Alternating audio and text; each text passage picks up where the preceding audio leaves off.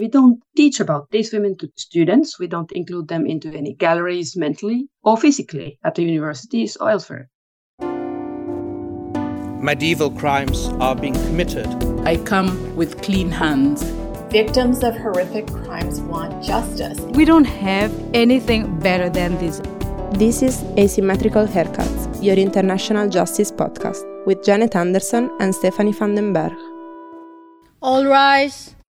Hi, Steph. Hi, Janet. So it's not our usual podcast today covering what's happening day by day in these worlds of universal jurisdiction and courts in The Hague. No, this time we're joined by Immi Tallgren. Hi, Immi. Hi.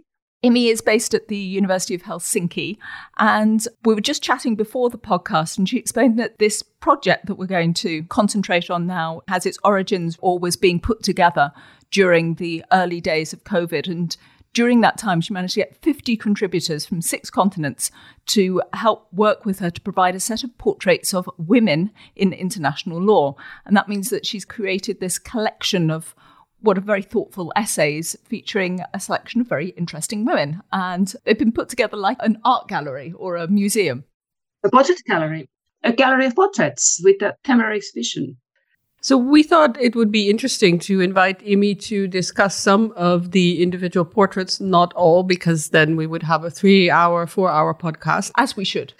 But we want to explore a bit who you picked and what's the idea behind the collection. You already said it's a temporary exhibition, temporary portrait gallery of women in the general permanent exhibition of international law. And is this because we just don't see very many women often portrayed as founders or very important in international law?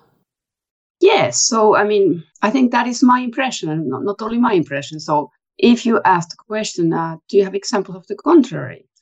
And that is why I'm trying to find examples of women in the past to show whether they were familiar to you or not familiar to you. Anytime I talk about this book to audiences, I tend to start by asking the audiences to name first 3 women before the 1950s in international law and then before the 1990s.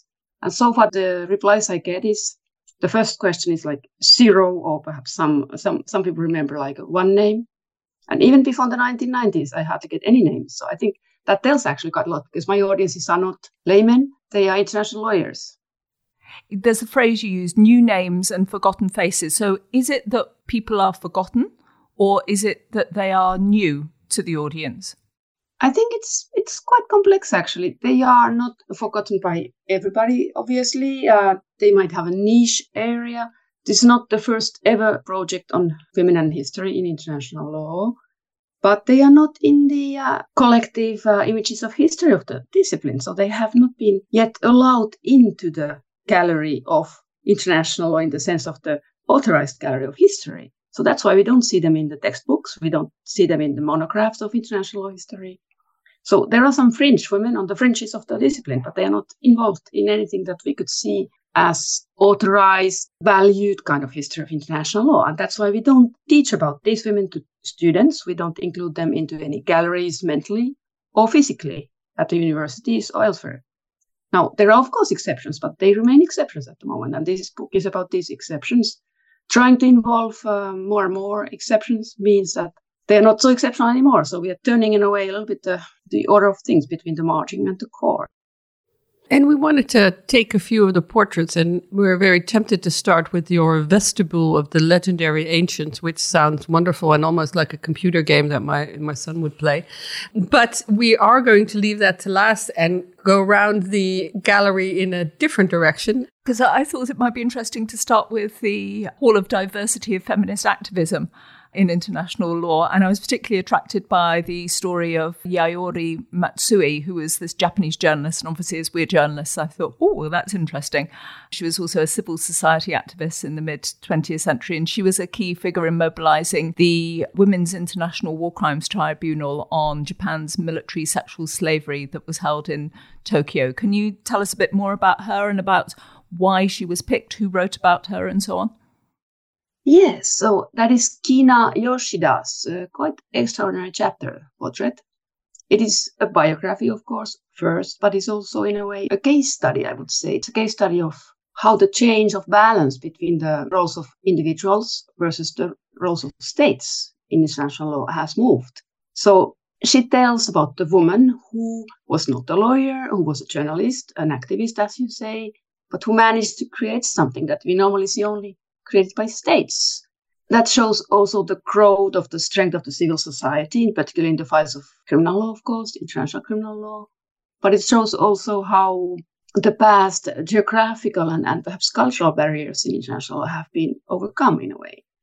It is actually an example also of using a model which has been considered for a long time Western and actually considered quite negatively in Japanese legal circles, not only in the right-wing circles, but also in the, let's say, more generally also in the mainstream Japanese legal culture. And yet she was able to convince her own country, but also the other countries who have been on the victim's side in the war to get together and in a way mobilize a civil society movement, which is in a way imitating the state-based models, but doing them differently. So it's like a local invention, a hybrid innovation that she was getting at. But that was not all. She was also writing on many other topics. And I think you really would need to read Kiina Yoshida's chapter because it is wonderful, wonderful, really. I feel very unaccomplished as a journalist. This is now the second journalist I know of that has started a movement that started a tribunal. The other one is, of course, the famous Mirko Klarin, Yugoslav journalist whose call for a tribunal got the Yugoslav tribunal going. And so I feel, Janet, that we should put our combined efforts together and start our own tribunal. I'm not prepared to go that far, but I am interested that you did actually make quite a lot of these portraits about activists. I mean, there's this whole winter garden of abolition and resistance, which has a lot of different activists. They're dealing with the issues of slavery, racism, imperialism. Maybe this is a question from my own ignorance, but how does that relate to, what I think are kind of conventional international law, that they're working on these big activist issues? Yes, I would say that these big activist issues, as you say, the anti-slavery movement, the anti-racist movement, and of course the anti-imperialism movement, or you could say now, of course, the whole idea of colonization, decolonization, and the 12 movement today. I think all these are in a way forerunners to international law. So these were societal movements. They were quite different, actually. If you're referring now to Anna Julia Cooper, the chapter being by Chris Cavers, Mary Ann Shadd by Sarah Riley Case, and Ava Paivadia by Vasuki Nesaya. These are quite different cases, but they have the similarity in the sense that they were forerunners. Their stories, the portraits, and also the stories of their life, the context of their life, are circling around what we today would call intersectionality or racialized identity and activism. So they were, in a way, the ones who were amongst many other people, of course. These were never like lonely runners, bringing to international law, bring to the states of the table in the negotiations by states, issues that then first were not considered international law, but today are definitely international. If you look at the Convention Against Racism, I mean, it's all about international. It's actually the core. It's one of the biggest societal questions actually today, how to relate to migration. Migration was one of the causes of Mary Ann Shadd. How to relate to population control, that was the cause of Ava Paivadia, or how to relate to race, Anna Julia Cooper. So these are the biggest global challenges, actually, and these were the forerunners, and they are not known to us, and I think that is quite curious, actually. That's why I think it's definitely one of the galleries you need to read in a book. Another really fascinating section is the portrait of artists and visionaries of international law.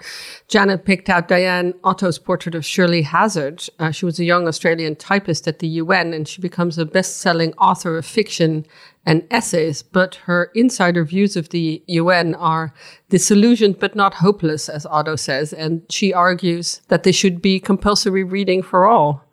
Can you explain why? Why is it important for us to read fictional or artistic impressions of international law, do you think? I think what Diotto is doing, she's using in a wonderful way the story of Shirley Hazzard to contest the forms and the sources, the concepts of knowledge, and also the quite restricted scope of the accepted, authorized social identities that are producing the knowledge today in international law. So, in the past and today, it is already typically somehow celebrated as dared, refreshing, if a famous international law professor or a judge dares to squeeze out some poetry, some verses, many in English often, at the last page of a journal. I think there's so much more to it, and this chapter is about it. Shirley Hazzard, of course, was a very special case. She became a very famous author and also remained politically active all her life. What she writes about the UN is not only fiction, because it's based on her own experiences. I think what you today would call it would be sort of autofiction or something like that, although that is not entirely true either.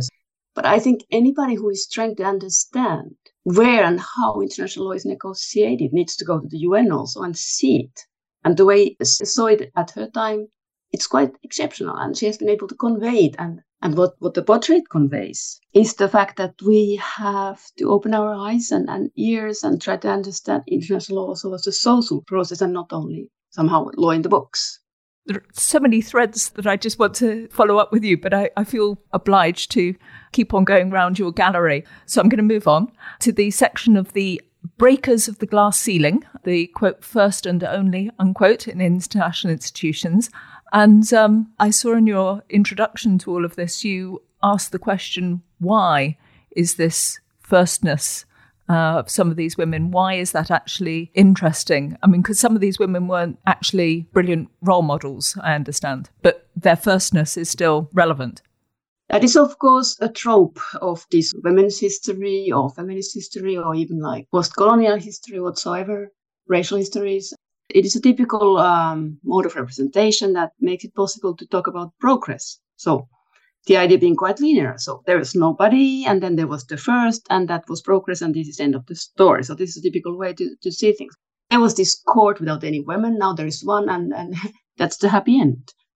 What I'm trying to show in my opening, but also in the chapter that I've co-authored on the legendary first of the firsts in international law, Suzanne Bastide, who was a French lawyer, who was first in France in all possible fora, basically, as a professor of international law, as a judge, etc., in different committees. She was an activist in academic collaboration, international collaboration academically. And then she became an international judge at the UN in the administrative court. She was also the first woman at the International Court of Justice in The Hague, the legendary woman, the first all over the place. What I'm trying to look into is like what made her the first and what happened after. What kind of conditions made it possible that she was so very first in all these places, and what happened after her, on what conditions. So I think the firstness is not a trope to be condemned or tried. It means something when people are noticing that actually a woman also can be selected. We have had this kind of firsts quite recently also. At the ILA, for example, we only now have a woman leading the whole show, etc., etc. But it is also quite useful to understand that it does not necessarily change the course of the history, that the progress is not arriving by the one woman, that the one woman might not even be feminist, and the structures and hierarchies that have impeded women from entering are still remaining after the first or second or third woman arrives. As we can see also at today in the selections to the different tribunals and courts, we can see that one woman is not able to change the whole show, or perhaps not even willing. And that is the question.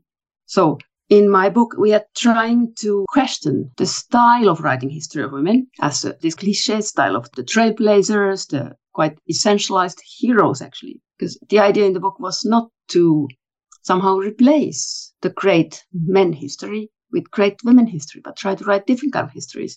And that's why contesting also the meaning and the importance given to the firstness is one of these steps that we're trying to do. Just a side question from me. How important is it that these women should see themselves or can see themselves as feminists? Why do you give that such weight, Immi? I don't think I give it that much weight. I don't think so. I'm contesting exactly this, actually, that the assumption being often that, well, there is the first woman and that is somehow related to feminism. And then that woman must be a feminist. And then whatever happens thereafter is progress. So this is exactly the quite cliché understanding of history, of associations, of institutions, of tribunals, of courts, that is still somehow behind in all these histories. The few we see, we don't see many, but this is a cliché, and we're trying to find it, actually. I think the only person we fully recognized as one of the people who were being portrayed her was Bertha von Suttner. And that's because her bust is in the Peace Palace 2 times. She's seen in her very Victorian clothes, lots of lace and high headdress. She's seen also in the short film that was made of the opening of the Peace Palace. But she was a salonière or a networker behind the scenes. How seriously should we really take her role? I think we should take her quite seriously, actually. And she was actually taken quite seriously already at her time because she was receiving the Nobel Prize. A salonière, that sounds very frivolous somehow, perhaps because it's in French and it sounds very feminine. But in substance, as Janne Nijman shows in her wonderful portrait of Unzutner, she was very active in The Hague, of course, as a networker, but she was also a very well-read author of fiction, romance, novels also. And I think the fact that she was wearing this hat and all that did not make the substance of the discussions that she was trying to engage in not very different from the other discussions which were held in costumes, like suits rather. So I think there is much downgrading going on about this salonière business and the fact that somebody writes novels. And that is also one sign of the many, many, many different ways in which writing history remains quite gendered. So these are gendered tokens we are giving the different types of activity and personalities. And this relates a bit to what I said about Shirley Hazard, that we should somehow open up our eyes and understand that international law is a very, very wide cultural and social project, not only legal, not only textbook legal kind of project, and that produces knowledge inside the discipline.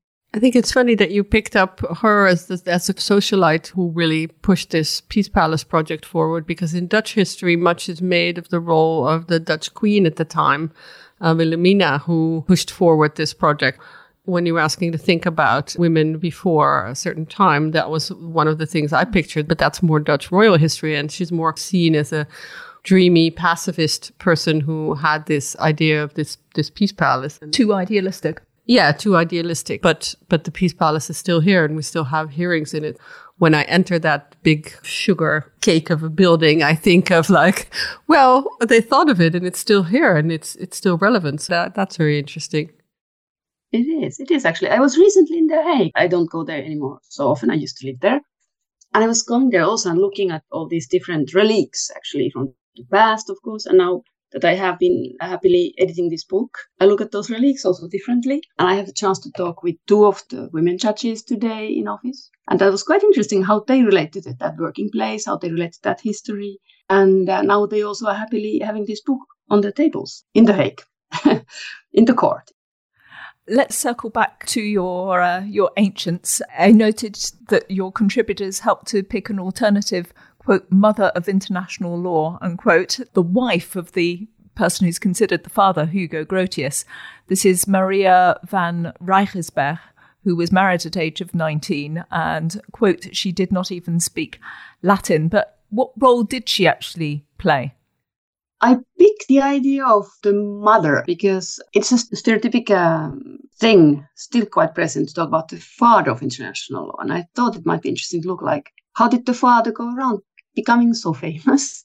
And with whom did he do it, actually? How did Hugo become so famous? And how did he manage to write all these things, being imprisoned and then getting out of the castle, etc.? So we know all these stories. So this is the legend of our discipline, basically. But we don't often think about like what happened when he died. How did his books still survive? Who actually translated them? Who made sure that they are available? Who was bringing them to different places? And that's how I found Maria. And then I was able to convince actually the biographer of Hugo Grotius, a wonderful, wonderful author, to write a chapter about Maria. That was taking some negotiation because he was first saying, like you say, oh, but how could she have played any role in international law? Because she didn't even speak any Latin. And why did she not speak Latin? Because she was not allowed to go to school, of course. And she had 9 or 10 children. What I was trying to show in this, that there is a lot behind and next to and after the father of international law and many other fathers that have followed since. And the ones who are still in activity today, they often also have a horde of assistants at home, in the office, etc. We just don't see them, actually, and they are not paid often. If they are paid, they are not paid very much, and their names are not often mentioned. This is not exactly true about Maria, though, because she was at some point of the Dutch history actually quite famous, and she has been written about in the Netherlands, but not inside the discipline of international law. But in the Netherlands, she has some notoriety. She was, I would argue, a key member, actually, of the Household Academy, with the help of children and other family members like uncles and aunts, etc.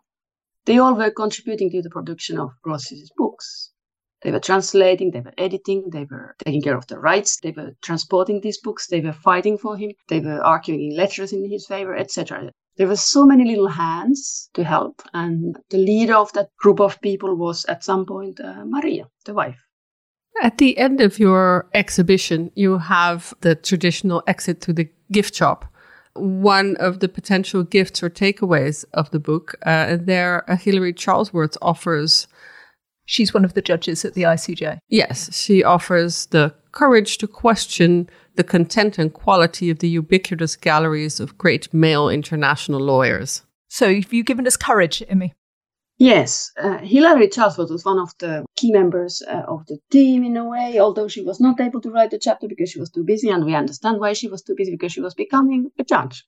That kind of courage was there, and she was giving it with, not with a spoon, but with loads and loads of courage coming all the time. And there are many other women like that also, and men also. So this is not the women-man thing. This is about what do you look at when you want to see the past. Are you looking at the men only, or are you looking around? So this is not about being a man or woman today, of course, or anything else. This is not about sex being binary.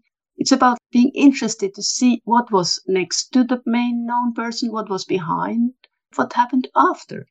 Because we still have situations where we have quite famous books about history of international law that actually ignore the question of women and sex and gender totally. It's still seemingly totally okay to write about the French Revolution, for example, and totally set aside authors like Olympe de Gouges, who is also having a chapter in the book, or Mary Wollstonecraft.